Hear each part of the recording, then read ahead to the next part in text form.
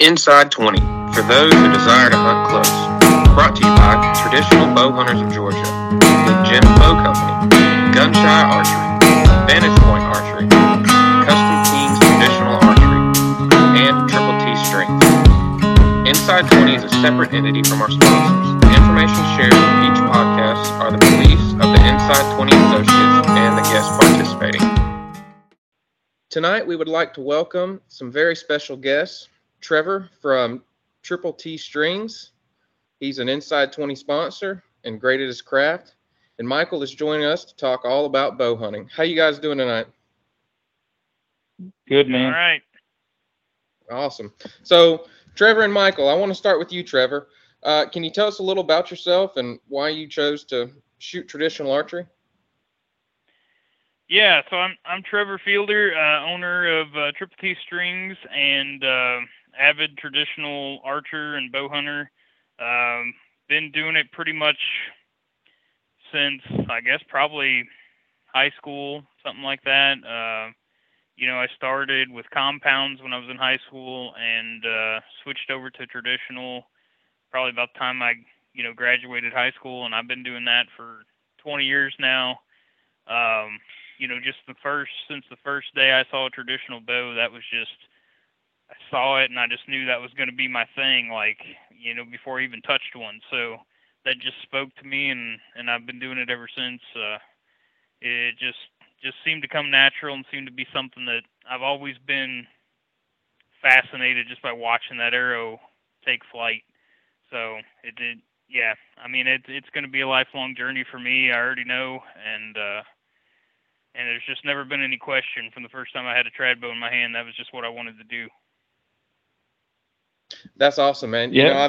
I've often said that if I gave up shooting traditional archery, I would probably just stop hunting. I mean, because this is it, Yep.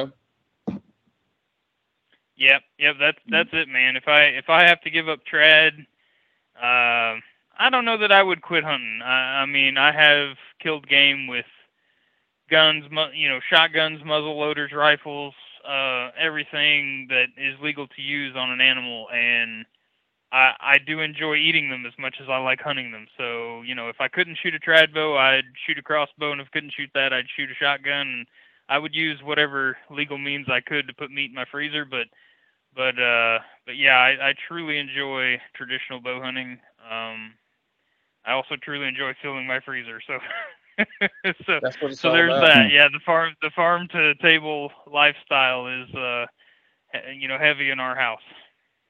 Awesome. That's great. What about you, Michael? Yeah, so I'm Michael Davenport, avid bow hunter, obsessed trad archer. I started out 1986. I killed a deer with a recurve. I didn't.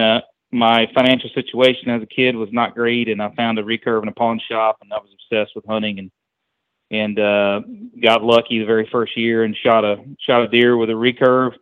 Got to college, kind of put away the recurve, could afford a little better equipment, if you want to call it better, and hunted with a compound for quite a long time. But about 2001, 2002, almost the same thing Trevor said. I knew I'd killed a deer with a recurve before, and my great grandfather had made his own longbow out of lemon wood, and that's my great uncle, who I adored. He's a taxidermist. He had an old herder's recurve, and I picked that thing up and started shooting it a little bit, and then got my own. And so since about 2002, that's all I've hunted with. Occasionally, as Trevor had mentioned, to put some meat in the freezer. I pulled a few triggers, but for the most part, all of my hunts have been with a stick bow, and that's hunting bears to mountain goats to elk to whatever I can hunt with a stick bow.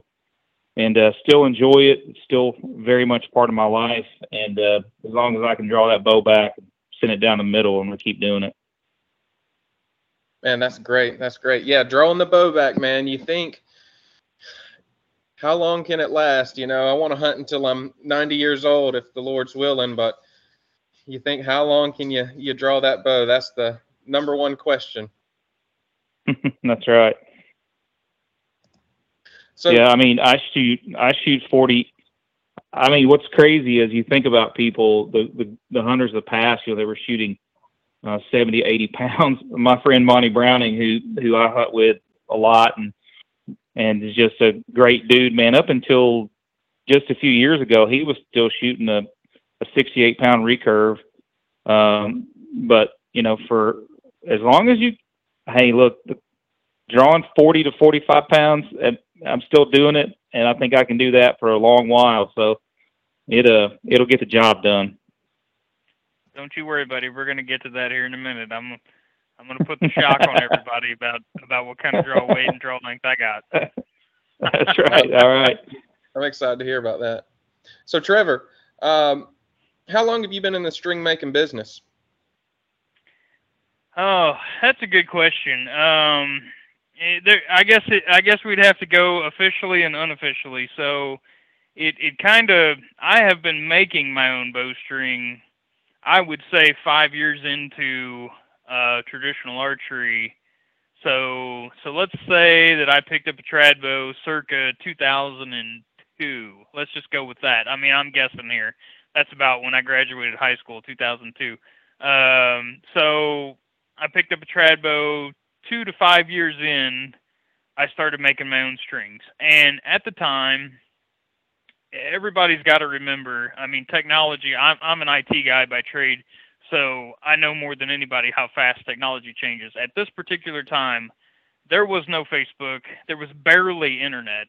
I mean, we're talking Netscape Navigator. Anybody younger than me is not even going to know what that is. I mean, you had to go to the library. Nobody had a computer in their homes for the most part. We didn't have smartphones. We didn't have social media. We didn't have none of that stuff.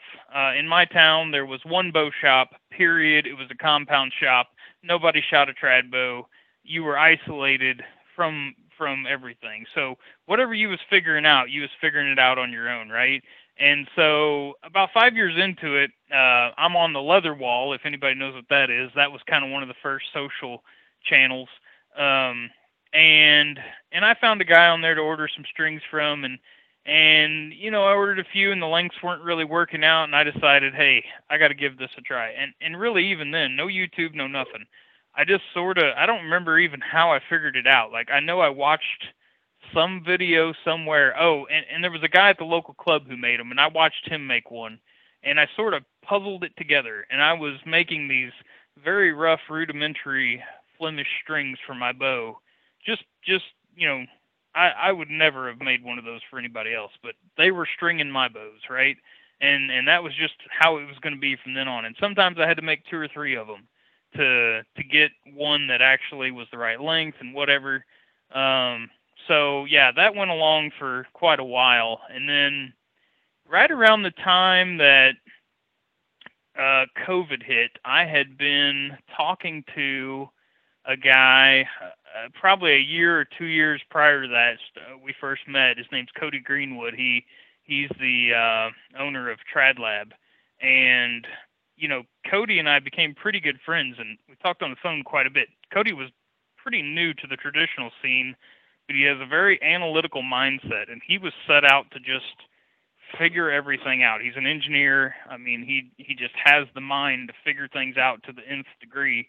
And Cody and I were like, peas and carrots as far as that goes, because, the way his mind worked and the way my knowledge of traditional archery, we just kind of really meshed together as friends. And he really helped me progress my string knowledge. I would produce recipes and send to him, and he would test them, and we would iterate back and forth. And it was a really good friendship for several years. And as soon as COVID hit, we weren't going out anymore. We were kind of isolating at home and had a lot of free time on my hands. And I thought, well, I'm going to make a few strings for friends, and started out with a Facebook post and said, you could probably go back and find the thing, whatever year that was that COVID hit, like early February or whatever that, what was that, 20, what were we, 23 now? So 2020 maybe? I'm just guessing here, but long story short, started then, just made a Facebook post, said, hey, I think I'm going to make a few Flemish strings for some friends. And that quickly, about 3 months in, turned into me going and hiring an accountant, hiring a lawyer, getting an LLC, apparently there was a need for traditional strings. So I've just been holding on for dear life, trying to keep up with demand ever since, and here we are today. So yeah. Well, that's awesome, man. You make a great string for sure. Awesome. Appreciate it. Yeah, we really try to do, the best we can do. I mean, we work with as many top level archers as we can. We take all the feedback, even if a guy's brand new to traditional and we send him a string and they have feedback, we take that just as we do from anybody and try to take that to heart and improve the recipe as best as possible.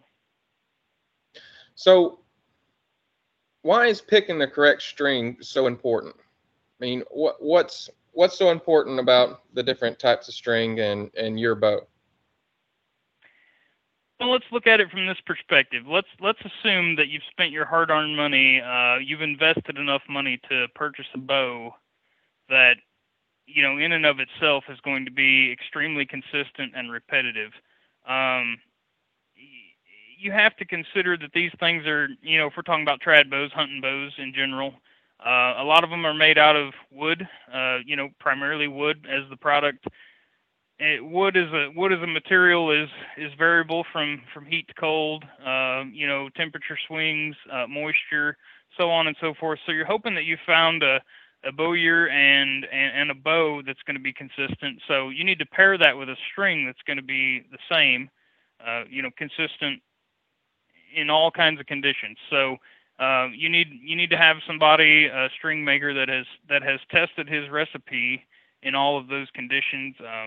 One of the things between hunting and competition archery, and this is one of the reasons I invited Mike to the podcast, because I'm going to be honest with everybody. If it comes a downpour, I'm getting out of the tree or getting off the ground, and I'm probably just going to go back to the house. That's just my kind of hunting. We'll get them tomorrow. But, on the competition scene, if it comes a downpour, we're going to keep shooting until we get off the course, right? So I have experienced times, I will never forget a time very specifically where we were at the second leg, I believe this was the second leg of the IBO tournament trail, and at the time it was hosted over in Indiana, and it was the last 10 targets, it came an absolute downpour. And when it started, 3 targets later, I was having to add 4 yards to every target as far as my judge, and I'm a gap shooter, so I'm basically, if I have, let's say it's a 20-yard target, I'm going to aim as if it's 24 yards, and I was still impacting a little bit low. So, as a string maker, I have to look at that and say, man, I've got to produce a string that in all conditions, pouring rain, sweltering heat, my first year at Trad Worlds, this was long before I started building strings professionally. I brought a string that I had been shooting all season, and here we are, we're in June or July, Trad Worlds, we're in the heat of Tennessee in the middle of the summer, and this string has been shot thousands of times, and it is shot in, except it had never been pre-stretched, because at the time, I was just making them for myself and stretching them on my bow. And I get down to Trad Worlds at Pappy's, and the string moved almost a half an inch that day. And wow. And by the time I got off the course, I was like, what in the world? This string has to be shot in. How could it be moving like this? But the humidity had got the wax hot, right? And so it was that day that I learned the value of pre-stretching. So, the point of these stories is to say I have experienced poor quality strings through my own personal abilities to make a poor quality string from beginning to where I am now. And so the value of a quality string is the consistency. So when you have a consistent string and you pair that with a consistent bow, all the practice that you do in your backyard or wherever you practice and sight in and so on and so forth translates to the moment of truth. You know that your gap at 20 yards in practice is going to be your gap at 20 yards on an animal. Or if you're an instinctive shooter, your sight picture that you've ingrained from thousands and thousands of shots is going to be the same sight picture in the moment of truth on the animal of a lifetime, or whether it's just the doe that's filling the freezer this month, right? You know, that's the value of a quality string. Yeah, quality is important because when you think about it, man, I mean, there's really three things that go into, you know, shooting targets and hunting. I mean, you got the shooter, which for me, I'm constantly making mistakes. The bow and the string. I mean, you want all those to be on point. So I definitely get your thought process there. So Yeah. let me ask you this question: what are the advantages and disadvantages of the different string materials that are available out there? So, I mean, for trad shooters, we basically just want to focus on it.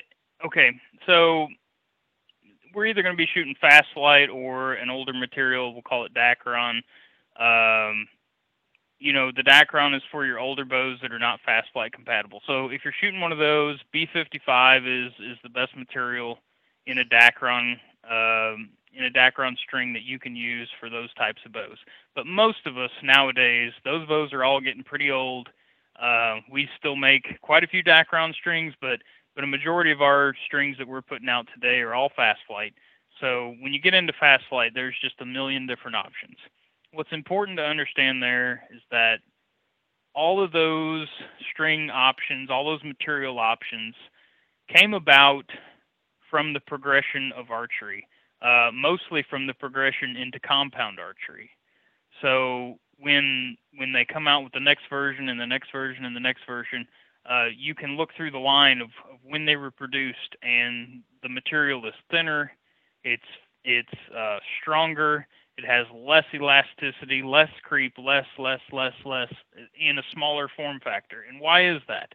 Well, that's because they're trying to make those compound cams and wheels smaller, thinner, lighter, narrower, so they can get more speed, more efficiency. When you're talking about a trad bow, you know, yes, we have made amazing advances in technology. You take a set of backwoods composite limbs that are 40 pounds, you could put that against a 60-pound set of an ASL longbow, and you'd be surprised how close the speed's going to be. I mean, it's pretty amazing how far we've gone in the traditional community. However, what we need from a string really hasn't changed since the single string bow, you know, was invented, and you know, the standard limb profile, recurve Right. limb profile was created. So in today's archery, even with modern traditional bows, most of us want to be targeting a fast flight string made of 100% Dyneema. That's going to allow your builder to create a recipe that has the proper elasticity, the proper consistency, and the proper forgiveness to give you the best draw curve, the best feel, and the best forgiveness. So that I kind of want that to segue into another part of the string. And Michael, I'm going to ask you this. You've been hunting for a long time. What type of knocking point do you prefer, and why? Or do you have a preference at that? I know some people may not have a preference. Well, I don't like brass. Brass tends to, if you're shooting off your face, that gets to be an issue. I've also found in my experience that those things move as temperature gradients. You know, they're just, to me, they're unstable. Trevor ties are really nice. His knocks are really, really nice. His knock sets are nice because you can twist up and down and change your knock heights, and they're tied out of synthetic material that hold really, really well. If I get one of his strings and I end up having to monkey with the knock or I wear it out, then I tie Korean type knocks, which are 7 strands and I use B55 for it. That's just what I've got around, but that's just, you know, kind of, I want them I want them to be stable. What he does with his strings is really cool because you can move them, but they're rock solid once you get to the knock height you like. But there are times at a tournament or I've even noticed it at altitude. Like I'll have different arrow trajectory when I get there, and all of a sudden, because I'm at 12,000 feet, I'm shooting high, and I can just make a little adjustment with those knock sets and just raise my knock height just a little bit. I'm talking, gosh, a 16th, enough to get that arrow to fly close to what I was doing at home. And that's, I'm sure that has more to do with just altitude and everything else. But like for my goat hunt, I think I got there and I was shooting like 4 inches higher than on a lot of, let's say at 25 yards. Well, I just made a little tiny adjustment and made a difference. But I don't like brass. I'd rather have adjustable knocks. And secondarily, if I've worn those out or I've boogered those up in some way, then I'll tie Korean knocks, which usually don't go anywhere, but they don't have the benefit of being able to move them. Once you set those, they're done. So that's the first time, I'm going to jump in. That's the first time, we didn't rehearse this. That's the first time I've ever heard anybody say the experience that I had, which was the reason I got into the research of these adjustable tie knocks. The first year that I shot IBO Worlds, regular IBO Worlds, not Trad Worlds, we were at Snowshoe Ski Resort, and I don't know what the elevation is there. You can Google it, look it up. 7,000 feet, whatever. I mean, I'm here in Ohio. We're 800 feet from sea level. I mean, we're on the ground. And I get to IBO Worlds, and we're on the practice bags right before we go out for day one. And I am shooting a solid 2.5, 3 inches high. And I just reach, I'm like, man, I get my knock pliers out. I laugh at knock pliers. I threw them knock pliers away after that tournament, but I get the knock pliers out and I'm moving everything, and it's like, man, to be able to twist those knocks 1 or 2 turns and put them gaps right back where they're supposed to be. Oh yeah, is so confidence inspiring. So what there's a video out there that I put public out on YouTube. Anybody can go find it. It's on Triple T Archery YouTube. Whether you tie whatever knock you decide to tie, totally fine. Adjustable or not adjustable. Tie knocks, you got to understand, all these knocks on the market, they're different heights. So when you clip them onto the string, they're different heights. And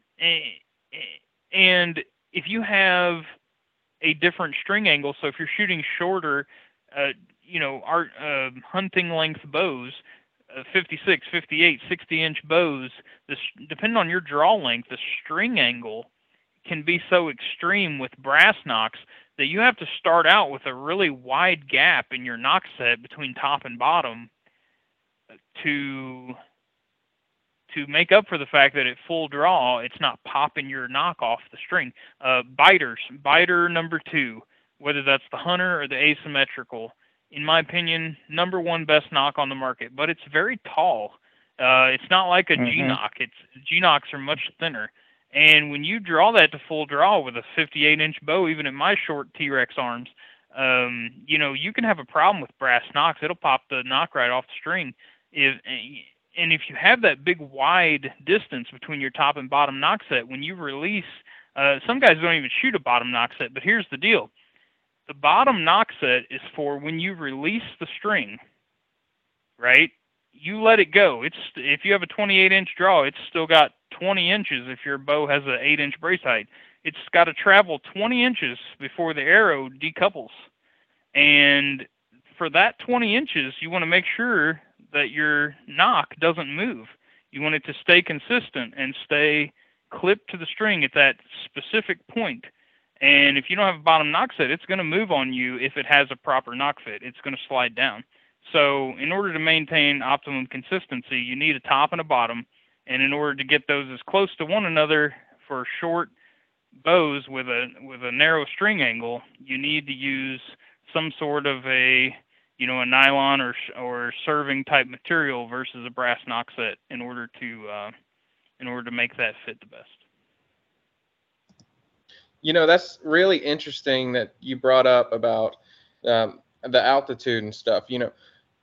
Guys that get the money together to go on their first destination hunt, and they're shooting good at the house, and then finally they get to Canada and they're shooting 4 inches high, and they don't know what's going on. It's just something simple you don't think of, man. I mean, I know I probably wouldn't have thought that, just adjusting a little bit would fix it. But that's interesting that you brought that up, and it's a very valid point that I think everybody needs to know for sure if you plan on doing destination hunts. Yeah, I mean, knowing your equipment. I mean, that's the key. Knowing your equipment and knowing, if you've done all your work on the range and in the tournaments, and you're shooting a certain way when you get there, that hasn't changed, but something has, and that's what the beauty of traditional archery is, that it's only going to be a few things besides you, and if there's a simple solution like adjusting knock height with and getting everything kind of like Trevor said, the confidence is there once you dial that back in. It's like, oh, okay, it was this, something simple. Yeah, we all know confidence is key in our game for sure. Yeah. So Trevor, I want to ask you the next question. Leading up to that, we talked about knocking points and everything, and we're just gonna walk up the string. I want to ask you about the different string silence materials and what you prefer for different applications. Well, it's again, everything about the string needs to be consistent. So, if you got to look at what you're going to be doing with that string. I'll just take the three that we offer: cat whiskers, Dyneema puffs, and wool puffs.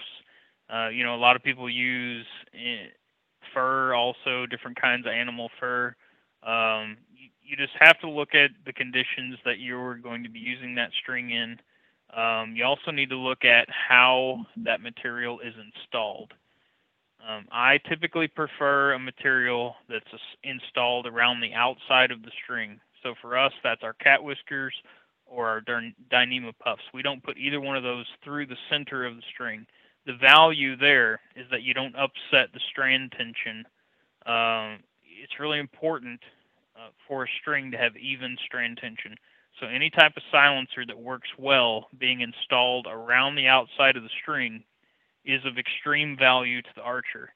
It brings more consistency to the string. It's quieter, less vibration, more consistency, better longevity. Some materials don't work well being installed around the outside, like a wool puff. You got to put those through the string.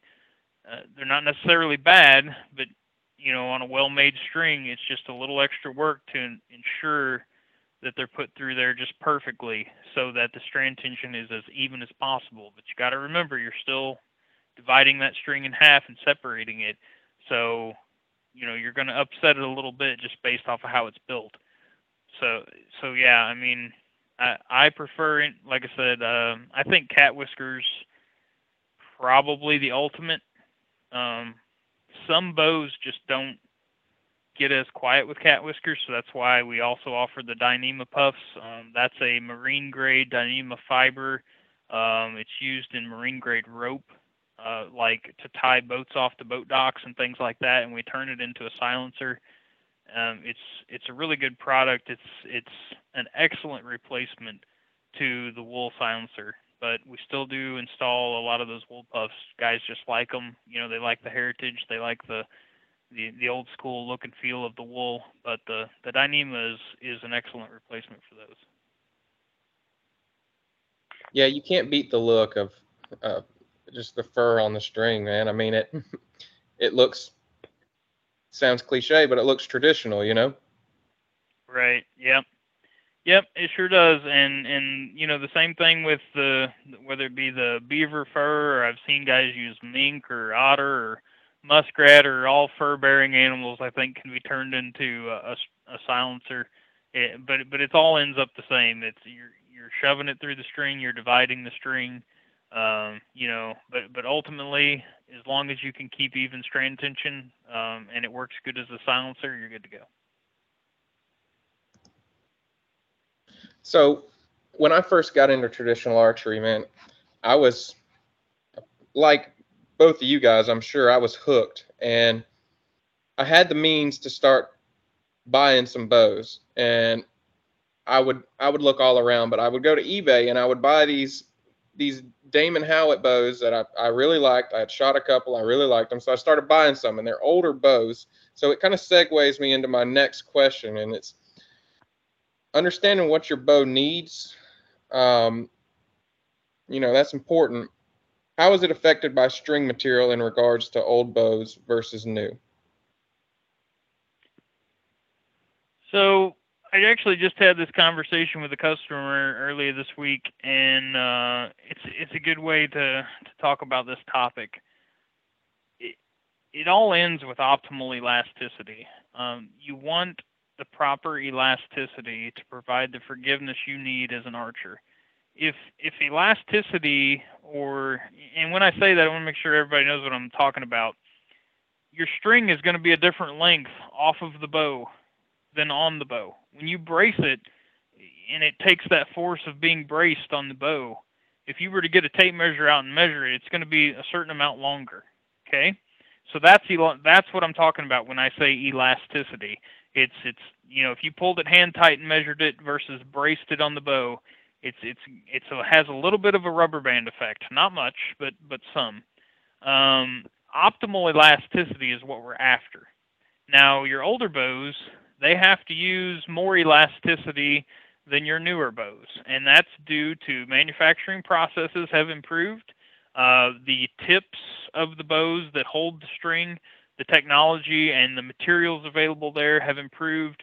The laminations and the glue and everything available to the bowyer has improved.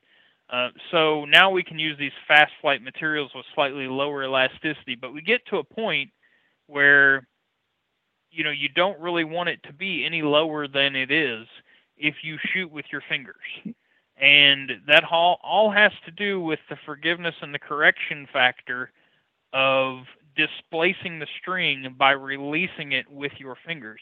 If we were to use a compound and a release aid, when you squeeze the trigger or pull the hinge or whatever, that string is coming straight out of the center of that release. When we release with our fingers, the string has to bend around the fingers. So there's a correction factor there to get it back in track and online, and elasticity has to do with that forgiveness and the bow's ability to track true and shoot a straight shot based off the variation from release to release to release that we impose on the bow. So that's where choosing the proper material and the proper strand count in the various materials on the market today matters for consistency and accuracy and predominantly forgiveness. And so that's something that as a builder we focus on. And I had back to what I first mentioned. I had a conversation with someone earlier this week because they were mix and matching parts. So ILF bows, a lot of guys like to mix and match. They'll buy like a Satori riser and they'll buy Uka limbs, or they'll buy whatever. It's not same limbs and riser by the same manufacturer. And when you buy these products, they come with manuals, right? In this manual, the riser manual will tell you one thing, and the limb manual will tell you another thing. But the reality is, we've had to learn what the combination of those two things needs. In fact, that specific example, Uka limbs and Satori riser, is a very popular combination right now. We're making a lot of strings for that. So as a builder, working with some of my fellow archers and doing some testing ourselves in house and so on and so forth, we've come up with optimal recipes for all of these different combinations that are the most popular. Every once in a while I get one, some wild combination I haven't tried before, and we just have to go with our best guess, our best educated effort to build the proper string for it. But most of the time for these more popular recipes, we've tested and developed a string that's going to be optimal on that bow, strand count, stretching and everything we do in house to make it optimal on that bow and make it work out and be the best recipe it can be. Yeah, that's really interesting. You posted a picture that I saw a while back, that I had never seen it before, and I didn't even know the string did this. So when you think you shoot a bow, you think that it just pops back into place, it flings the arrow. But what happens when you release the string is that string doesn't just pop right back into place. It doesn't cut through the air. It's like twisting and kind of like I don't know the best way to describe it. It's like when you throw a fishing lure out on top of the water and you got slack in your line. It's like that string's not just going straight back. It's not a straight line. It's twisting and turning, which is really interesting. And you see right there, you can kind of see that the stress that those strings take. So I think you're referring to one of a couple pictures. It could have been either from our single string boot camp, or there was one I posted previously before that. It's like this archer standing a little bit downhill, and his string just looks like it's doing a whip action type thing. That's actually a camera problem. So cheaper. I don't even want to say cheaper. Just camera technology in general. The way the technology works, it captures the image like from top to bottom, and the string is moving so fast that it records the frame in an S curve. That's not really what the string is doing. That's just a weird camera trick because the frame rate isn't fast enough. So this is another fun fact about Trevor. I used to build casino grade video recorders for CCTV for like casinos and things. So I know a little bit about camera technology, and I used to be in the security business, and so yeah, your standard cell phone pic, or a lot of these images you'll see floating around Facebook with these whippy string pictures. That's not really what's happening. However, to your point, the string does take a lot of abuse. I mean, all the vibration, and it's transferring it into the bow. So that's one of the reasons we choose the materials we choose. Is we use a little bit thicker individual strand material. We use the D97, and the advantages to that is that it absorbs, because the individual strands are thicker, it absorbs the vibration a little better, and it has a lower overall tensile strength. And you would think, as a string, and you would think, oh, that's terrible, wouldn't want that. But that's actually ideal, because that gives us the ability to put more of those strands into the same string and still create the elasticity we want, and absorb a little bit more of that vibration and transfer less of it to your bow. So that brings in better efficiency, better consistency, better speed, better whatever. I've seen strings, I've tested strings that weighed almost half as much as our string. So you get a grain scale out and you weigh the string, right? Our strings weigh around 100 grain, let's say. I've tested strings that weigh 60 grain but are made of a different material, of lower elasticity, lower, they might even be blended with other materials to create lower elastic properties, but yet they're slower. And that sounds counterintuitive. If I have a string that weighs 40 grain less, why wouldn't it be faster? Because it's just not working with the limb proper to create optimal efficiency. So there's a lot of technology that goes into these recipes, a lot of things that we do on the back end that nobody hears about or knows about, to make sure that we're providing not only the most consistent product, which is always my number one effort, but at the same time, just because that's the thing I'm focused on, it doesn't mean that it's not also pretty darn fast and efficient on the back end. Well, the camera certainly fooled me. So can you talk about what happens to the string after the arrow has been released? So I think the only thing that's worth mentioning is that what happens to the arrow, and back to that conversation about the top and bottom knock set. I think that's there's a lot of people that only are out there only using one knock set, and if I could convey anything to the traditional community, it would be you want to make sure that you have a top and bottom knock set. This is something I learned when I got into target archery, which is kind of something I want to hit on a little bit. Is the things that target archery has taught me, and adding that bottom knock set. If you don't need, if you feel like you don't need a bottom knock set, then I think your knock clip must be too tight. There are a lot of knocks on the market, and as a string builder, I know that as well as anybody because I have to try to build the proper serving diameter for everybody's knocks. And so if anybody's done a ton of research on all these knocks out there and how they fit and how they feel, it's me. And what I've learned is there's a few good knocks on the market and there's a lot of bad ones. And what I mean by that is when you clip them onto the string, you need a knock that both clips on well and once it's clipped, it still fits well. So the clip and the throat have to be in relation to one another. There's a lot of knocks out there that in order to get them to fit well once they're already on the string, the clip is super tight. So that's a poor knock because, as you release that string, once it comes off, it's going to hit that hard clip. And it's going to take whatever influences are happening to the bow, if you're not in perfect target alignment, and as a hunter, we rarely are.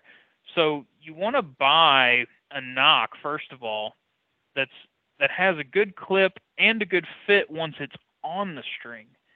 And there's very few of them out there, to be honest, in my opinion, that do a really good job of that. And so once you narrow down to that, the other important thing is to understand that when you release the string, like I said earlier, that string has to travel on average, if the average draw length is 28 inches, and let's say your brace height's 8 inches, just for simple math, it's got to travel 20 inches before it leaves the string. So nobody's knock height is at 0, right? All of our knock heights are somewhere, hopefully above 0. Usually I end up at around 5/8 to the bottom of the top knock set, right? Which means that my actual knock in the center of it's sitting at about a ½ inch. So you have to understand that there's going to be some downward forces on that knock, and it's just going to slide down the string, and it could be sliding down an inconsistent amount if you don't have a top and bottom knock set. So that's kind of the important things to understand about consistency in arrow flight is those two things right there. Is you need a knock that both clips and fits perfectly, and you need a top and bottom knock set so that it doesn't slide up and down after you release the string. So what do you suggest for guys like me that get a dozen arrows and we realize that and my knock's not fitting on there correctly? Either it's too loose, so I'm gonna bite the end of this knock and tighten it down, or it feels like my knock set's too tight. There's not much I can do there. What do you suggest for those guys that do that?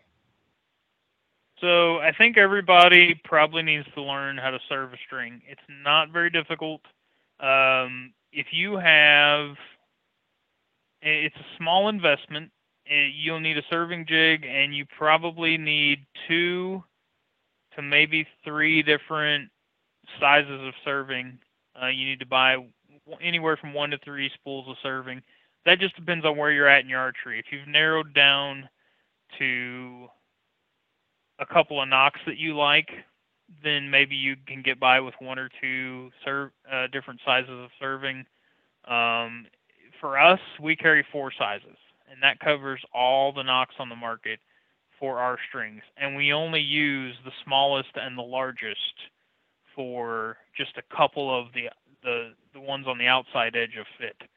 So most of the strings, 95% of the strings on the market can be done with 2 serving sizes. And that's not a huge mountain to climb for most people. And learning to serve a string is not a huge mountain to climb for most people.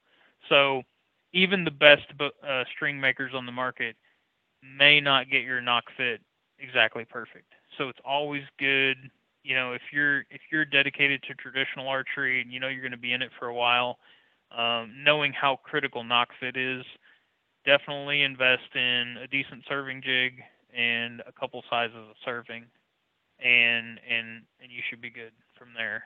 Learn to serve your string. Gotcha. That's good advice. That's good advice. So this is something that I feel like y'all want to talk about, and I want to hear about, and it's target archery. And can we talk a little bit about what that's done for your confidence and your overall ability to shoot your bow?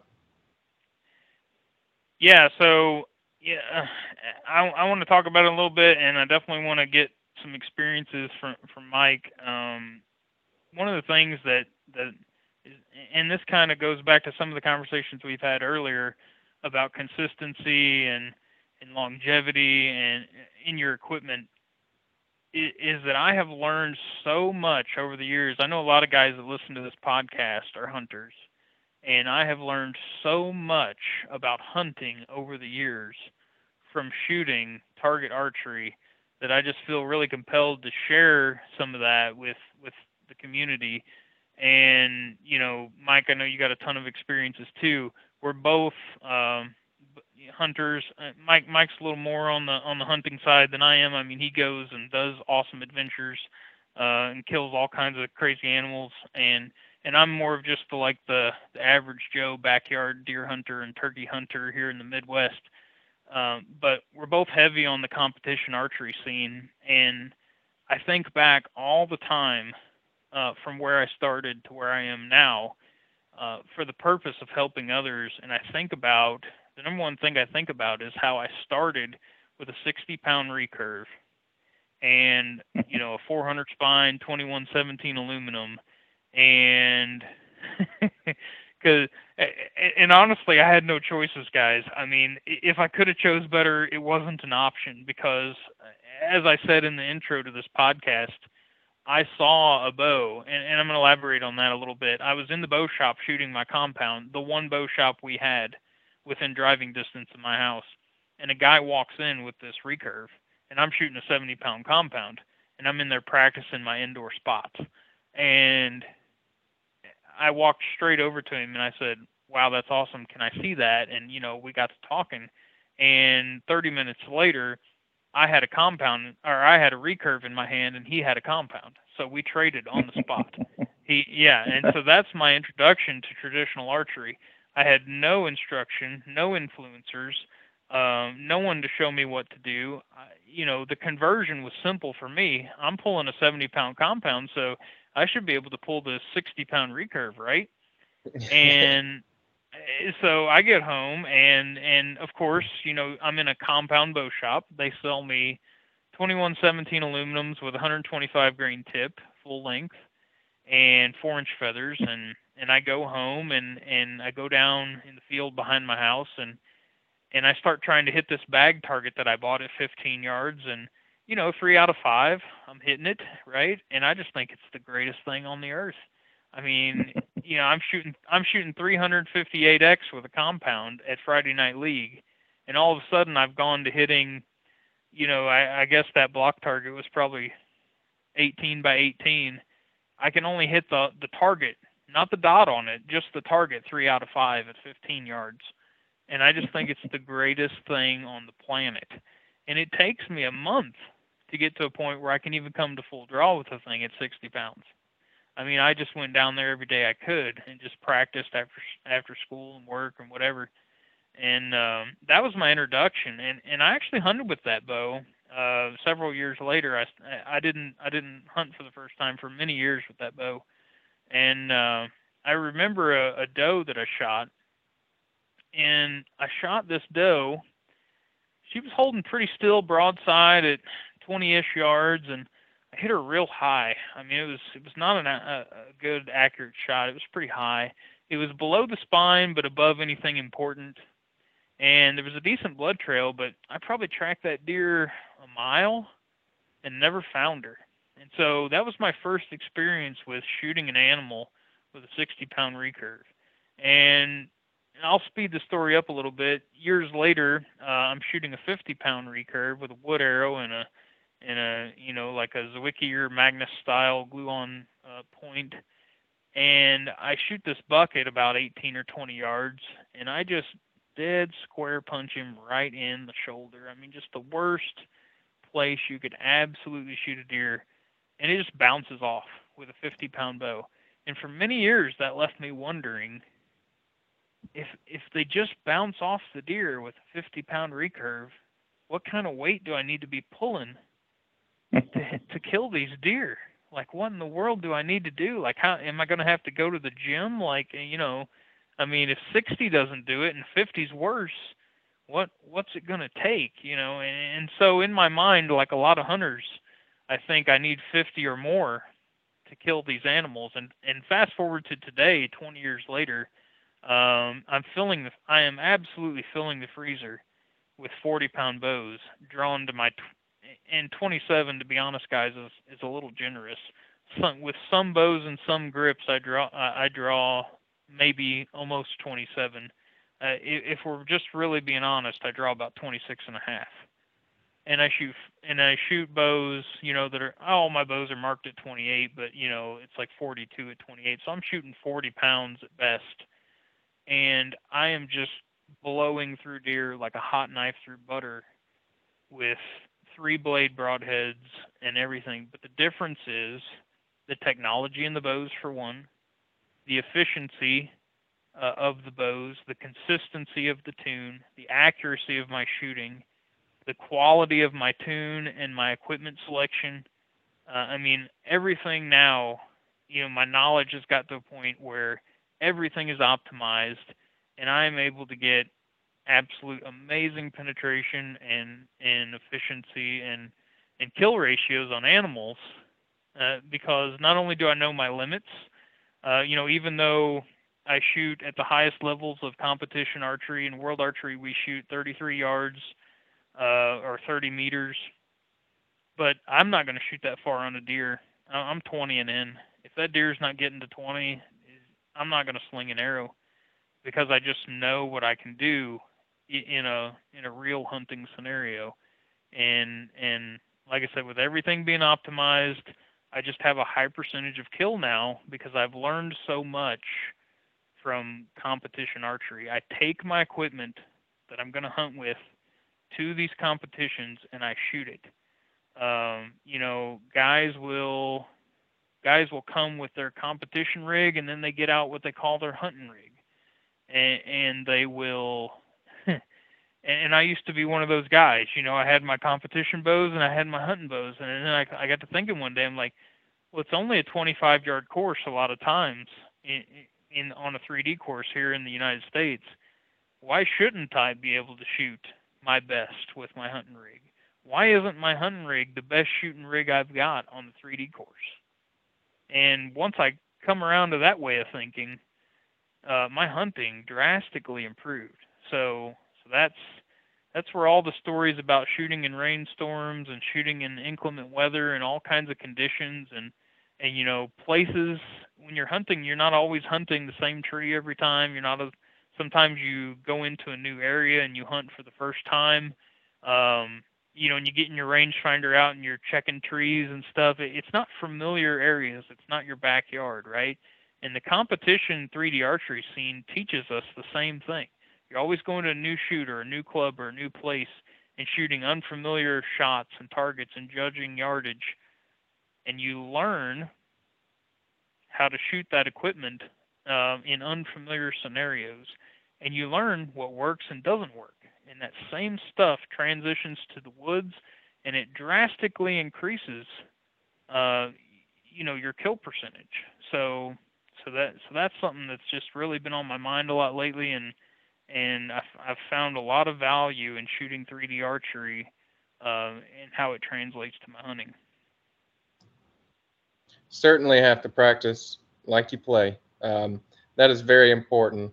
And my short time with traditional archery, I mean, it's only been 4 years now. I've learned that you're right, man. Shot placement is so important, and getting out there and being confident with your equipment is key. I mean, you can't you can't pick up your bow right now and season opens in less than 3 weeks, man. It's something you gotta practice at. I mean, Matt, I feel like he could set his bow down for a year and pick it up and be a better shot than me. But me personally, I have to keep practicing and keep practicing. And I just have to practice how I want to play. I mean, it's so important.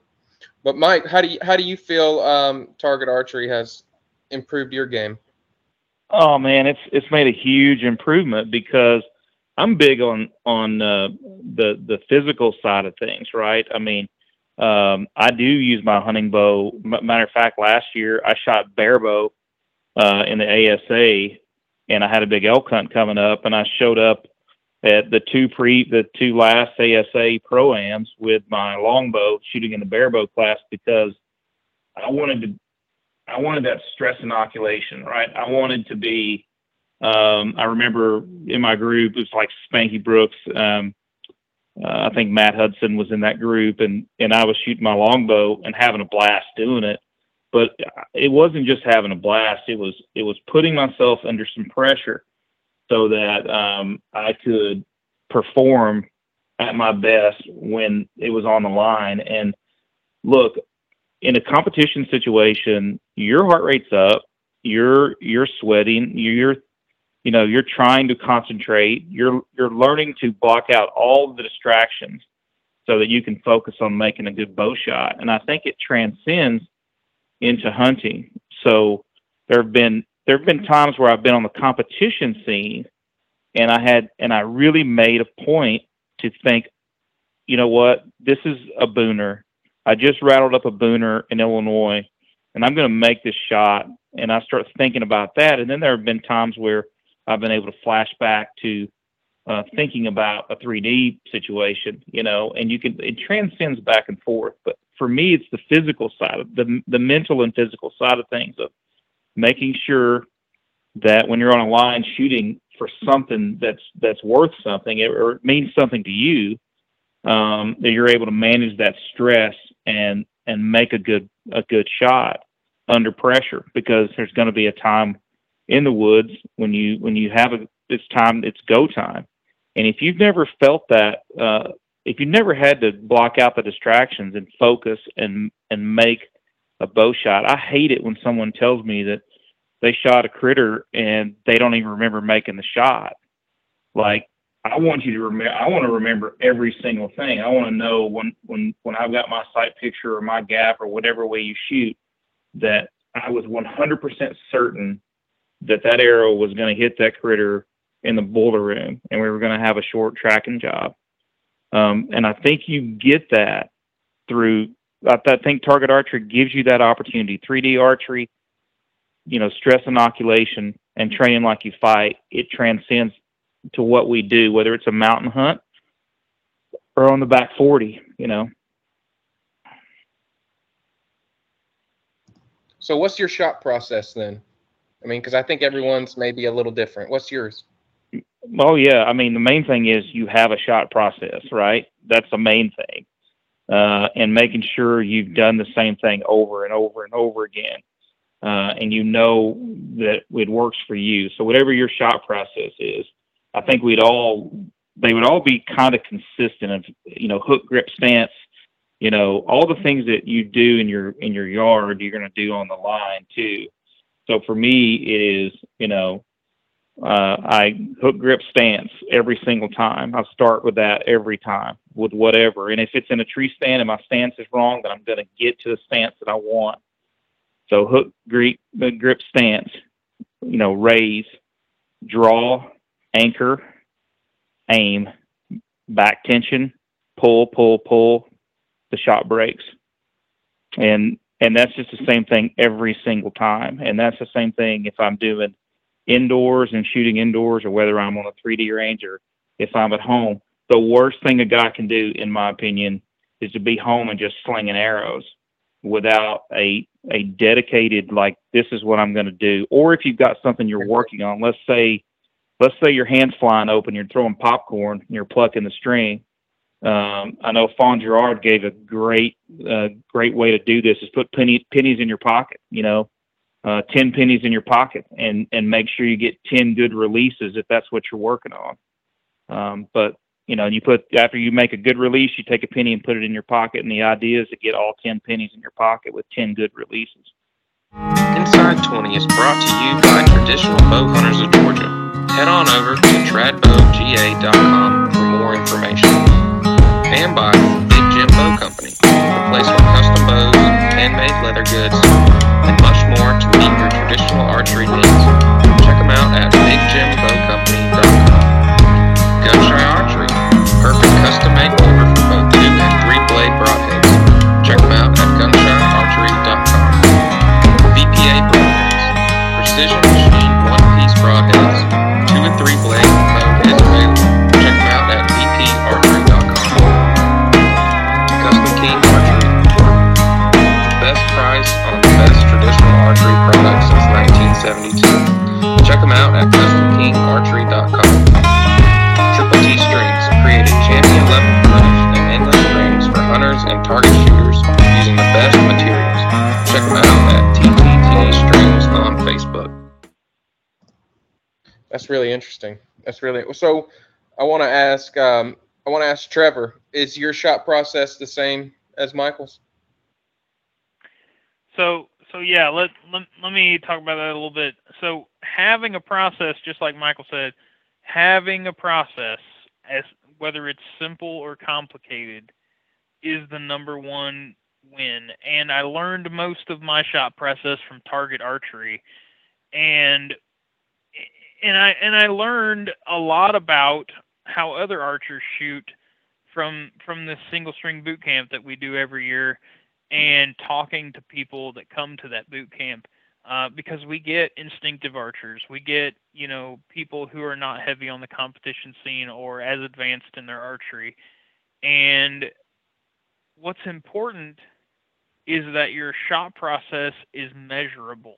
And why that's so valuable is so that you can understand what went wrong when you made a bad shot. If you're just hunting and you don't have a competitive aspect to your archery, not everyone is born a competitive person. I was born highly competitive. I want to compete at everything there is to compete at. If we can make it a competition, that's what I want to do. That's my personality. I'm not always going to win. I am not the top physical athlete. I'll never be the top physical athlete in the room. I'll never be this, but I always have this competitive nature to me. And not a lot of people, or I won't say not a lot, but not everyone has that in them. But if you can find it in you to make your archery a little bit competitive, you can push yourself, even if you're just competing with your own self in your backyard. Find a way to make your archery measurable. Start to score yourself. Start to, even if you don't want to compete against others, start to lay down a track where you can understand if you're improving or staying the same, and start to make your shot process more measurable. When I first adopted a shot process, I had so many steps that I was just engulfed in steps. Like, there were so many steps I was actually shooting worse in the beginning, because I just couldn't get through the myriad of steps I thought I needed to have in order to make this perfect shot. And I don't remember, I got information overload, essentially, which is what a lot of archers do when they first start looking into improving their archery. And over time, I learned what things I need and I don't need, and so on and so forth. And over the years, my steps have gotten less and less. And the reason I have less steps now than when I started is because once something becomes muscle memory, or just so day to day is how we pick up a fork and hold it to eat, you don't need that as a step any longer. The steps in your shot process are the things that you're either working on changing, or the things that you're working on focusing on to improve what you're currently doing. And you can't do those things unless what you already have is measurable. So anybody that's trying to, so I could tell you my shot process, Michael could tell you his shot process. It's going to be a little different if every time you see a podium line of 2 or 3 archers standing up there on the podium, if you walk up to each one of them, and ask them what their shot process is, you're not going to get the same answer twice ever. And that's because everybody's got their specific things they're focusing on. But what matters is getting into decent alignment. Alignment is almost everything. If you don't have good alignment, you don't have a foundation for an archery shot. And target archery will push you to improve your alignment and learn to get better at that. And from there, you'll start to develop a shot process in support of alignment, and you will become a better archer, a better hunter. Everything about what you're doing, your draw length will become more consistent. When that happens, you will be able to see minor variations in your tune. Your tune will get better. Your equipment will become more forgiving. Your arrow trajectory and your angle of impact will become more consistent. You will get better penetration. You'll be able to go down in poundage, which also improves everything you're doing with your archery. And that's when you get to the point where you're blowing through deer with 40-pound bows, like I was mentioning earlier, versus bouncing off the deer with a 50-pound bow, where I was when I first started my journey in in shooting deer and other animals and critters. So that's kind of the deal. Is my shot's pretty basic nowadays. And if I just step through it, I say to myself, draw to arm alignment. That's something that means something to me based off of my understanding of the linear shot process. And then there's a couple other steps in between, but basically at the end, I'm focusing on my follow through and where I want to end up before I release the string. My release actually comes subconsciously. My focus is totally away from the aim. I've put the aim away. I've already aimed the arrow. The aim is done. And I'm focusing on my follow through and how I want that to look. And at some point that happens and the shot goes off, and usually it's a good result. So that's where I'm at right now. And all of that really speaks to me because I went through all of it, even back to what Michael said about just getting out there and flinging arrows. Like, it's easy to just go out there and just shoot, but man, you can really get carried away and start picking up some bad habits when you just go out and you shoot at the hay bale, or you go out there and you're just flinging arrows, just for fun, because it is a bunch of fun.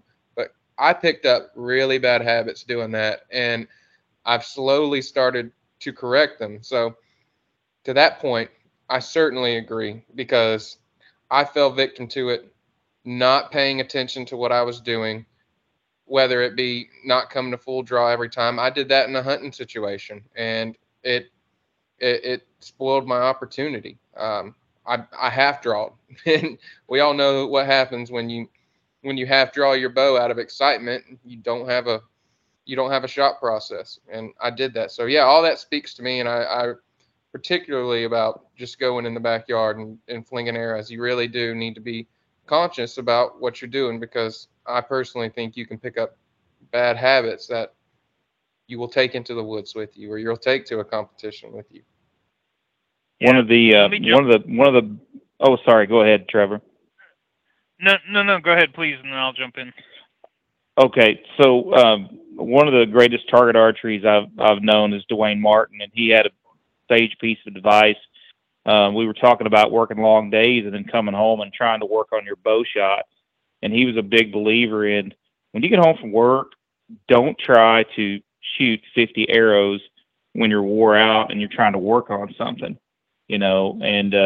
always think about that when I get home. I'd rather have 10 quality arrows that I worked the process all the way through and had a good result than to keep shooting, because you shoot yourself into a slump. And he likes to say, you're about 3 good shots from full blown target panic, when you're not working on something.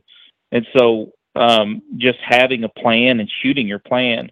There's numerous books out there, and there's lots of, I'm sure there's lots of media of how to develop an archery plan for a competition. And for us as hunters, I don't think there's anything wrong with planning out. Like, I know I do. I'm sure Trevor does. It's okay. I've got a 3D tournament on this date. These are the number of arrows I'm going to work, and I'm going to blind bail this many arrows. I'm going to shoot this many, and then I'm going to blind bail this many, so that when it's time to be on the line and I'm shooting a 3D tournament, I've already had a plan. I got a plan for every day, 4 weeks leading up to a tournament, if it's something I really am interested in. But that works its way into hunting, because you're prepping.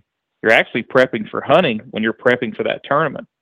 You're taking, you got a skill set, and you're working your process, and you're working on something, so that you don't go and do well at the tournament, or you learn something. I learn something every tournament from somebody. Whether I learn something about myself, something about my process that I should have changed, or I need to work on a little more, or I'll see someone else shoot, and that just makes you a better hunter, man, all the way around. Makes you a better hunter, better bow shot for whenever you're in the woods. So we did a challenge. It was me and Matt and a couple of other guys. We did a challenge where it was just, you started at 15 yards and you backed up each day. And I'm on my feet all day at work, and I'm tired when I get home. So I would say 90% of those days I shot one arrow, and that was it. I just got up because I didn't want to miss the challenge, and I shot one arrow, and I'd go down the target and get it. And I feel that I learned so much from just shooting that one arrow a day. And because I basically called it my cold shot. I told everybody else, I said, this is my first shot in the woods, each day. And when you really sit there and you focus like that, it helps a lot. Certainly helps a lot. Well, and that cold shot, we do those cold shots a lot, but those aren't really cold shots. You've built a bow shot to make that shot. And I don't know how many times I've been elk hunting or whatever and not had and every one of them are cold shots. You're not drawing your bow on your stand 5 times. I mean, if it's really, really cold, I might draw my bow a couple times just to loosen it up, or loosen myself up. But, cold shots are, you've built that shot with thousands of arrows for that one shot. I think that's a good practice, just to see, hey, I'm not loose. I'm tired, see where that arrow is. Yeah, absolutely. Yeah, it's important. So one thing that I learned this year, I kind of stepped away from a couple of the, I guess, years, 2 or 3 years leading up to this year. I've just been 100% hitting the biggest, most competitive tournaments that I could find that fit my schedule, right? And a lot of those have been the IBO tournament trail.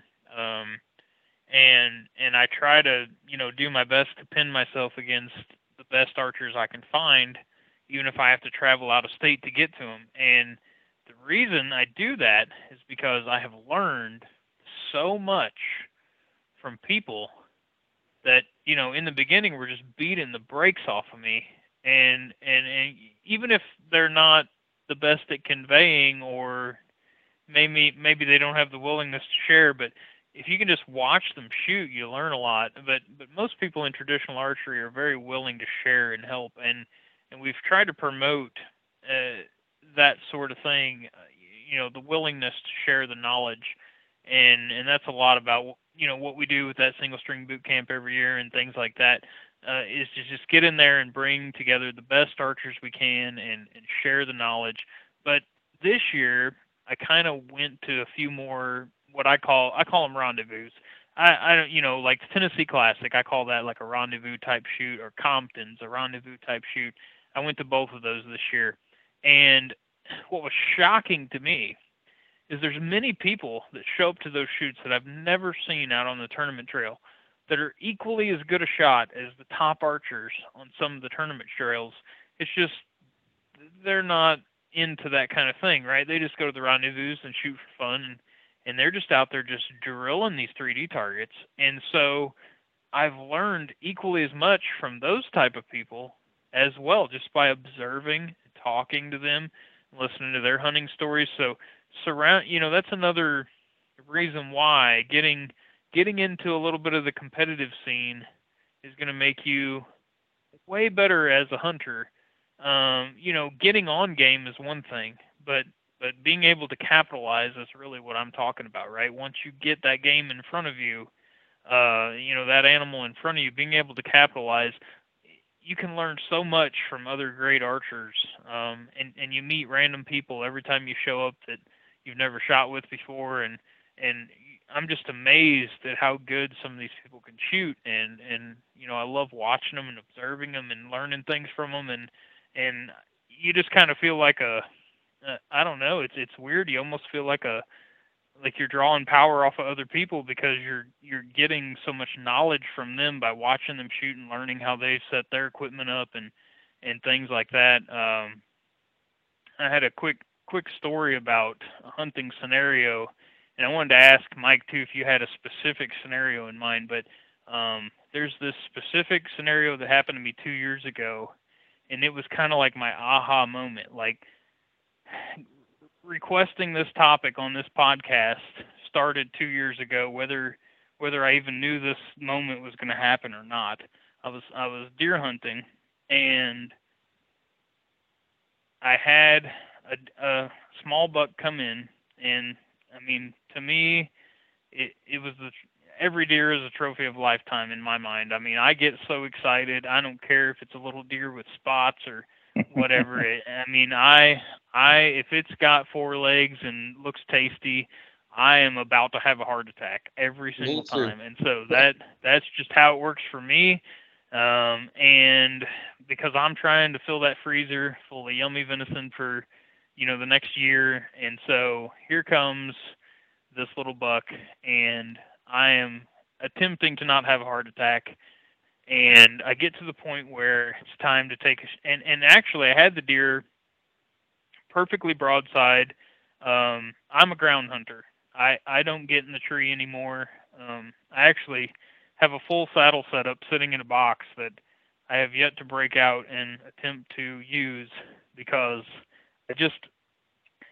I used to work on ladders for a living, and even big tall ladders, and I just can't do it anymore. I just have never been comfortable with heights. I don't enjoy it. So I've removed that from my hunting. Not only is it more of a challenge, which is fun, but I look forward to hunting versus laying in bed at night thinking, God, I got to climb that tree in the morning. I just dread it because I just don't like heights. So I just removed that from my hunting, and I enjoy it a lot more. And there's just no better experience than being 15 yards from a deer on the ground. I mean, it's a very raw experience, and so that's what I do. I like it. And I had this deer come in, and he was probably 15 yards from me for a good 3 or 4 minutes, which was the period of time where I was trying not to have a heart attack. I needed one more step from this deer. I had good neck and front shoulder broadside, but there was some trees in the way. I always hunt in very brushy areas because I'm just not comfortable with shots over 20 yards with live animals anyway, even though I shoot a ton of competition and I feel like I'm a competent archer. Just to be perfectly honest with everybody, deer over 20, not my game. I'm trying to get them 20 or less. And so the deer is at 15, but I can't see behind his shoulder. I just got a bunch of brush in my way. And so eventually he turns and starts walking the wrong direction. And in order to shoot this deer, I know I have to stand up, turn 90 degrees, and then I'm going to be able to draw the bow. So I wait to the perfect moment. I stand up from my seat. I turn 90 degrees. And at this point, the deer hasn't even seen me yet because I was in a natural blind. I built a natural blind. And I was kind of in shock. Before I even drew the string, I was kind of in shock that I was able to stand up and turn 90 degrees and the deer had yet to detect me. That was shocking. But the next thing was I draw the string back. I'm coming to full draw, and I get about 3/4 of the way back, and my elbow, inside of my natural blind, there were some small saplings. And my elbow hits this sapling, and I can't come to anchor. And so there's the first indication of a well-ingrained shot process. Some guys may have released the arrow right there. But I've got steps and certain checkpoints within my shot. Now I'm not thinking about those. Those aren't in the front of my mind at this point. But I hit that stop and I haven't come to my anchor. And so the whole thing just pauses right there. And when I hit that tree, of course, all the leaves and branches on it above me start shaking. And that's when the deer notices me. And he freezes. And he looks straight at me. And so at this point, I have to quickly take one step forward in my natural blind. And then I have to come to full draw and shoot the deer. And so I'm going to jump to the result, which is I shoot. It ended up being I caught both the bottom of both lungs, the top of the heart, and I blew through the offside shoulder, and the broadhead made it all the way out the offside shoulder, even though it hit the worst part, the thickest, heaviest, knottiest part of the shoulder. Blew all the way through it. The deer went about 50 yards and fell over dead. 5 minutes later, I'm starting the gutting process, literally. So it was a very successful shot. But what didn't happen during that shot was any conscious steps. Like, I've coached a few new people into archery and sort of talked them through the process of developing a very formal shot process. And I always get this question, I'm just a hunter. Like, how am I going to do these things when I'm in the woods? I'm like, well, if you can, you will. But if you're in a scenario where you can't, or you need to hurry up and do something, you're still going to fall back on what you've learned.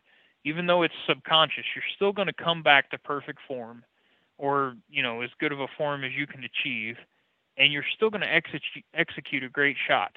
I didn't say to myself, draw to arm alignment. I didn't say to myself, I wasn't thinking about my follow through.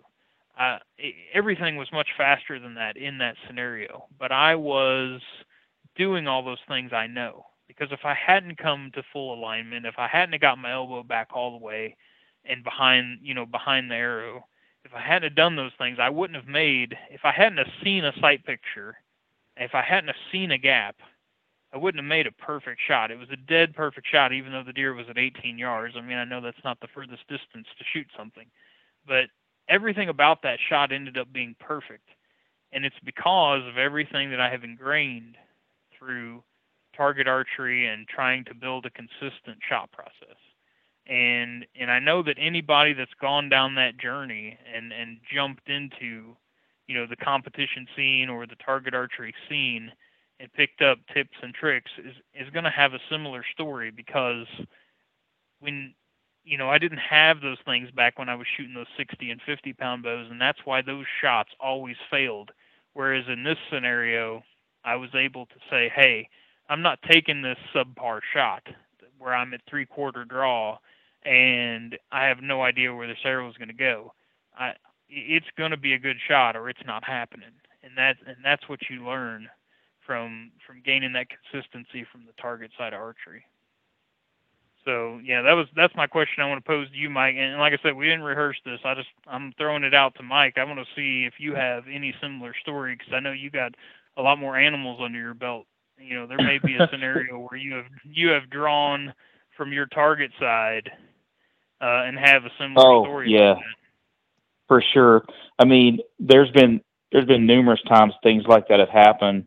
The glaring one for me, and now listen, I live in the center of the deer universe. I don't want someone to think I'm some savant, but I've killed 3 Boone and Crockett deer with stick bow and one with a muzzleloader. So I've killed some really good whitetails, and I'm obsessed with hunting big, mature bucks. That's something I've always been obsessed with. And I was hunting with Monty Browning.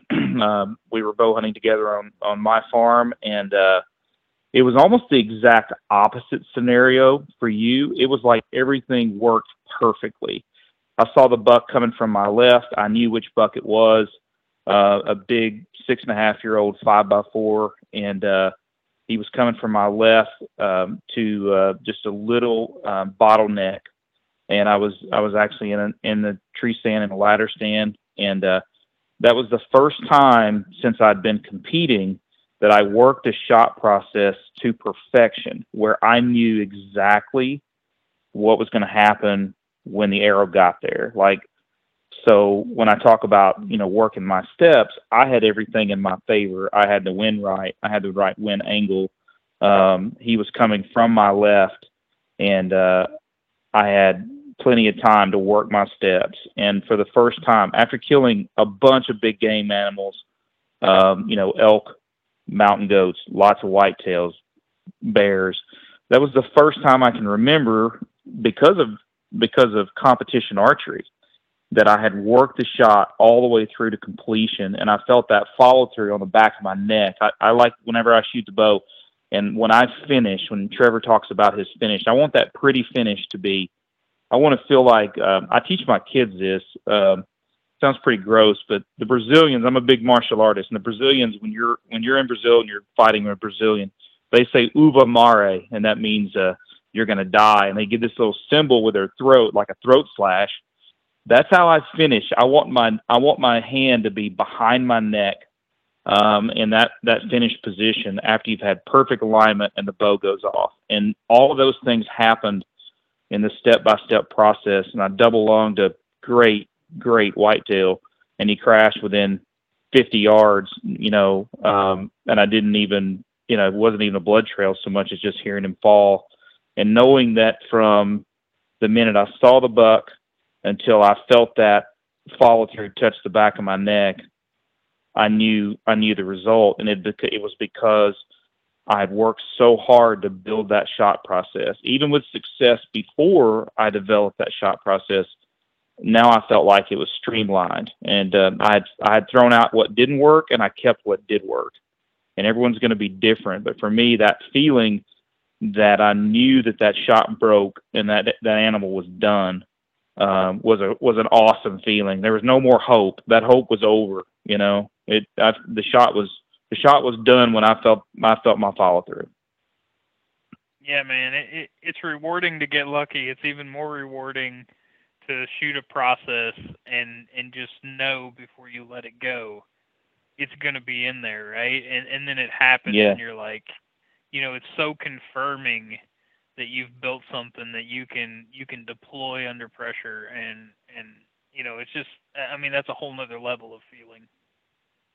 So I switched over from right-handed to left-handed last year. So I elk hunted right-handed in Idaho, and I was having some orthopedic issues, and I basically had an opportunity to build my shot from the left-handed side better than I had the right-handed side, because I had the experience of building a process on the right-handed side.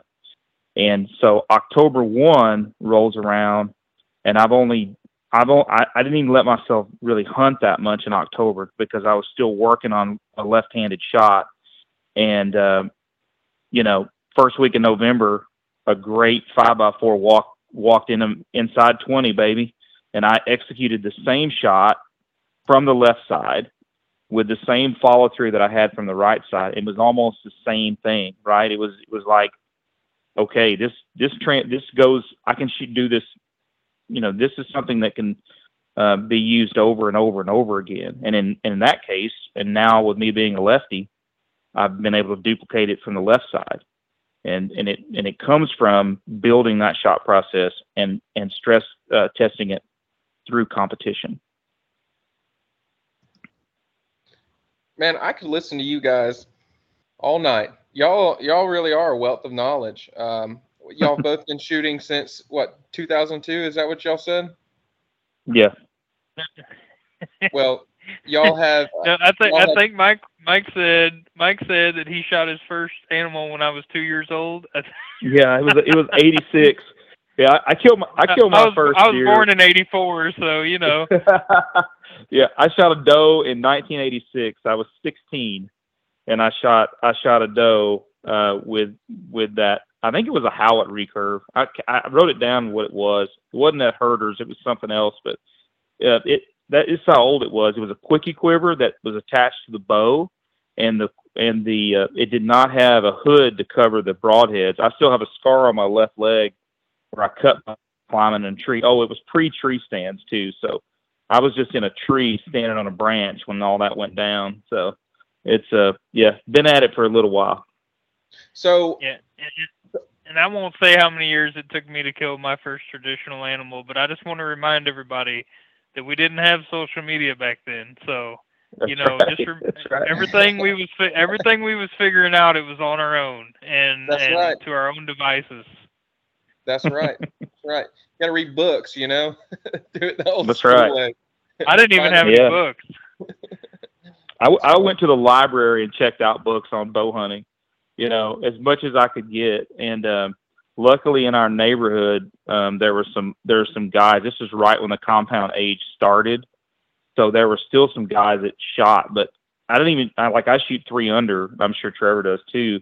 I was shooting split with, I'm sure, mismatched arrows. I mean, but I had shot in the backyard to get consistent 15-yard, you know, felt like I could hit a pie plate. That used to be the standard, you know, hey, if you can hit a pie plate, you can hunt. Now I don't want to hit the pie plate. I want to hit the freaking very center of the pie plate. You know? Yep, that's right. Yep, you know, Yeah. and back to the books. When you didn't have the internet, I don't really remember not having internet around. I guess that tells my age. I'm still kind of young, but like we talked to Clay Hayes about a month ago, and he said that he was inspired, and his whole bow building career was inspired by the Bowyer's Bible. So I guess it just takes the right person with the right material in their hand to really get influenced and just run with it. So hats off to people that have to do traditional or learn by themselves, because like y'all talked about tonight, there's a good bit that, you know, needs to be learned and needs to be taught and shared. So my hat's off to you fellas. Sure, man. Yep, for sure. Yeah, I was pretty shocked. You know, just tell one more story. I was shocked to find out that what I was shooting was called gap. I didn't know. You know, when I got that first recurve and that sight wasn't on my bow anymore, the only thing, I was 15 shots into owning this recurve with no sight on it, because I had shot the compound, like I said, and I'm like, I need to aim this thing somehow, and I'm like, well, all I've got is the tip of the arrow. And so I figured out real quick, because I'd shot a lot of shotguns. My dad was into guns, and we'd shot pistols and shotguns, and I'd shot a little trap. And you know, I kind of thought, well, that arrow looks like a gun barrel, and so if I hold it just right under my eye, you know, and move it up and down, I can figure out where to hold it in order to hit where I'm aiming, right? And so you don't even know how many years I went on like that until the leather wall come around, and you know, or I came to the internet, at least. I mean, where I grew up in Missouri, we're pretty primitive. I, you know, lived on a dirt road, and you know, we eventually got the dial-up internet and so on and so forth. But so I'm sure the internet was around a few years before I had it. But yeah, I got on the leather wall and learned that what I was doing was called gap, and I'm like, wow, I figured this out, and it's called gap. I mean, it's kind of, you know, nowadays everybody's presented with, oh, I just bought a trad bow, what should I do? And you get 175 comments, right? And it's just so different from where we came from, which is, man, that thing I've been doing for 5 years is called gap. That's kind of cool. Yeah, somebody else. I didn't just come up with it. Somebody else actually. Yeah, somebody knows about this. Yeah, someone knows about it. That's really cool. That's really cool. So I wanna start wrapping it up, but I got to hear the story, if there is a good story to it, about your mountain goat hunt, Michael. Oh yeah, man. Sure, yeah. Yeah, it goes back to being that kid sitting on my grandfather's couch and reading Outdoor Life.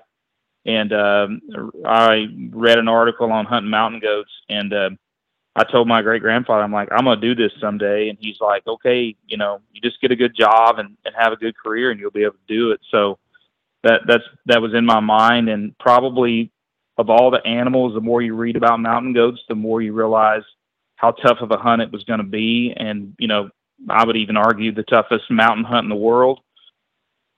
So I went up to British Columbia. I started training in like January of that year, and was 2 hours a day training.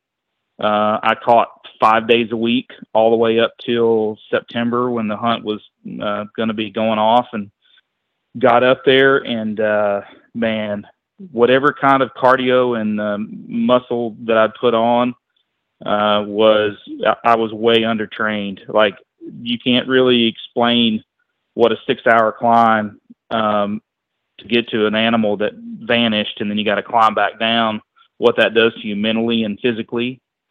It was just a grind. It was a 10-day grind. Day 5, I found a goat from the bottom, and I had a guide, because you can't draw a goat tag in the U.S. in the continental U.S. Pretty hard as a flatlander. If you're not from the West and you don't hit the lottery, you're not going to get a tag. So Troy at Beaverfoot Outfitters, who now is a great friend of mine, I've been up there a couple more times, but our deal was, when we got to rifle range, his job was over, and it was my job to close the last 300 and make, get into bow range. And day 5, we climbed 6 hours through some really rugged stuff to get to a goat, and it started snowing. I put my jacket on. This is where you're not knowing your equipment is so vitally important. I put my jacket on, but I didn't put it over I didn't put my arm guard over. So I get all the way to this giant billy, and long story short, got into my arm and missed the goat of a lifetime, and was just crestfallen because it was 5 days of torture. But, didn't quit, kept after it, even though I lost all my toenails and 10 more pounds on that hunt. Day 11, because I picked up an extra day. We saw Billy from the bottom and made about a 6-hour climb, and got to it and realized it was a nanny. I've got it on video. It wasn't when I came all the way to British Columbia to shoot. It was just a little nanny. And she was just there, and I looked back and glassed Troy up and shook my head, gave him the down sign. He couldn't figure out what was going on, and I thought the hunt was over, but heard a rock kick above me, and here's a nice billy, and there's an avalanche chute, and if he went on the far side of the avalanche chute to where the nanny was, I wasn't going to get an ethical shot. It was going to be a 40-yarder. Instead, he chose my side of the avalanche chute and walked straight to me and gave me like an 18, 20-yard shot. And, rose up from my knees. I was actually in a bed. These billies will make these rut pits. And I was actually laying in a rut pit, rose up to my knees, made a really good shot, double lunged him. And, he turned and wheeled and proceeded to climb 200 feet of rock face with both lungs blown out. And, they're the toughest animals, the toughest critters. I mean, just amazing animals.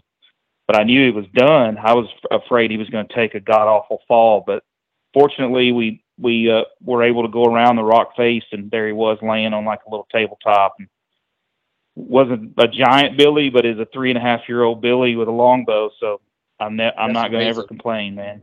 That's awesome. I've always heard about how you can be on the track of one of those billies and they just disappear. It's Houdini, man. I mean, I can't tell you how many times I thought this is it, so you're climbing, you got that little bit of adrenaline. And, that hunt probably from a physical perspective was the hardest hunt I've ever done. I've done another one since, and God willing, I'm going to get another one in me before my days are done. But, mentally, it was such a difficult thing because you would see these billies and you'd get a chance, you would get to where maybe you were within 300 and all of a sudden they're gone. It's like they just vanish, and it's a rock face, where did they go? But they're dodging eagles and they're dodging grizzlies, and me running around up there with a stick bow, they're not really afraid of me. They'll climb another 300 feet and look down at me, So yeah, it was an epic hunt, but it all came together, and I still had to make a bow shot. I still had to execute my shot and put it where it needed to go, and it worked out. Isn't that the awesome thing about traditional archery? I mean, you can hunt these animals, but I mean, just because they're in front of you does not mean that that's your trophy or that's meat for your freezer. No, I've said it no, before. and I think I've said it before that you can hunt these animals, and then hopefully you don't have a second hunt after your arrow leaves the bow. But sometimes that happens, man. Sometimes it happens like that. Well, that's why you prepare. You get your, like Trevor mentioned, you get your equipment right. You get yourself right. You go and you shoot and you practice under stress. You get all those variables that are within your control. You get those done because you want to stack all the chips in front of you, because there's one thing left when the arrow leaves the bowstring. It's no longer up to you. And there's just some bad things. Sometimes animals do weird stuff, and there's weird angles, or there's just things that happen. But a guy that stacks all of his chips in front of him, from his equipment to having a mindset and being able to execute a bow shot under duress, those are all controllable variables. And you do all that you can, so that when the moment of truth comes, you did everything you could do to make it work. That's right. So, Mike, let me ask you real quick. Sorry, I want to ask Mike a quick question. One last question for Mike. All the animals you've hunted, I mean, because you've hunted such a variety of game compared to myself. I'm just hunting the deer and turkey and squirrels that's around the house here. What's your feeling? I've made the comment several times on this podcast, like, here I am now, 20 years into it, and I feel the most optimal hunting a deer with a 40-pound bow, with my barely 27-inch draw. With all your experiences and going out west and stuff, like, what kind of poundage? I know this is everybody's question constantly. What kind of poundage is getting it done for you? Man, I, like you, started out jumping from the compound world to a recurve. Not my first one. I think that first one was only 45 pounds. I should have kept it, and because I was onto something. But that first recurve I had was a 65-pound recurve, which is, I was way overbowed. I'm sure I didn't get all the way back, and I would hate to go back and watch myself shoot. I mean, I managed to get it done on some critters, but as I got more tuned into my equipment, I got less and less and less, just like you. Let's put it this way: I hunted moose in British Columbia 2 years ago with a 44-pound recurve and a 550 grain arrow. Now, I didn't get to put that through one, but I put a 600 grain arrow out of a 43-pound longbow through a cow elk at 30 yards, which that shot distance is my max on a critter that size. 30 is it. Moose 30. I won't shoot past 30. Elk not past 30. But man, like this year, I'm hunting with a 42-pound recurve bow, and I guarantee you, I'm going to get pass throughs. It's just remarkable when you get that equipment kind of streamlined, what it's capable of. And I would have had zero problem shooting a bull moose with a 45-pound recurve. And I think my arrow setup was right at 600 grain. So I had a pretty heavy arrow setup, carbon arrow with a 2-blade broadhead. But like I say, I don't think it would have been any trouble. Yeah, that's awesome to hear, man. That is awesome. Yeah, I mean, lighter pound bows. If you've got that bow tuned up, and it's, I mean, it'll do the trick. I'm curious. Like last year, I shot left-handed. I shot a nice buck, and it was a double lunger at 18 yards or so, and it was sticking in the ground on the other side. So it's more than adequate. That's awesome. I think a lot of guys come from compound and they think that they need, a 60, 70-pound bow, and it's hurting your form, when you first start out. And I think it's important for people that have been shooting a long time to let folks know you really can kill, I think, almost anything in North America with a 40, 45-pound bow. I mean, For sure. Michael, you would know. For sure. I shot a bear. I shot a good sized black bear, with a 42-pound longbow, and I didn't get a pass through because bears are just really thick, but I got a lot of bone, put it that way.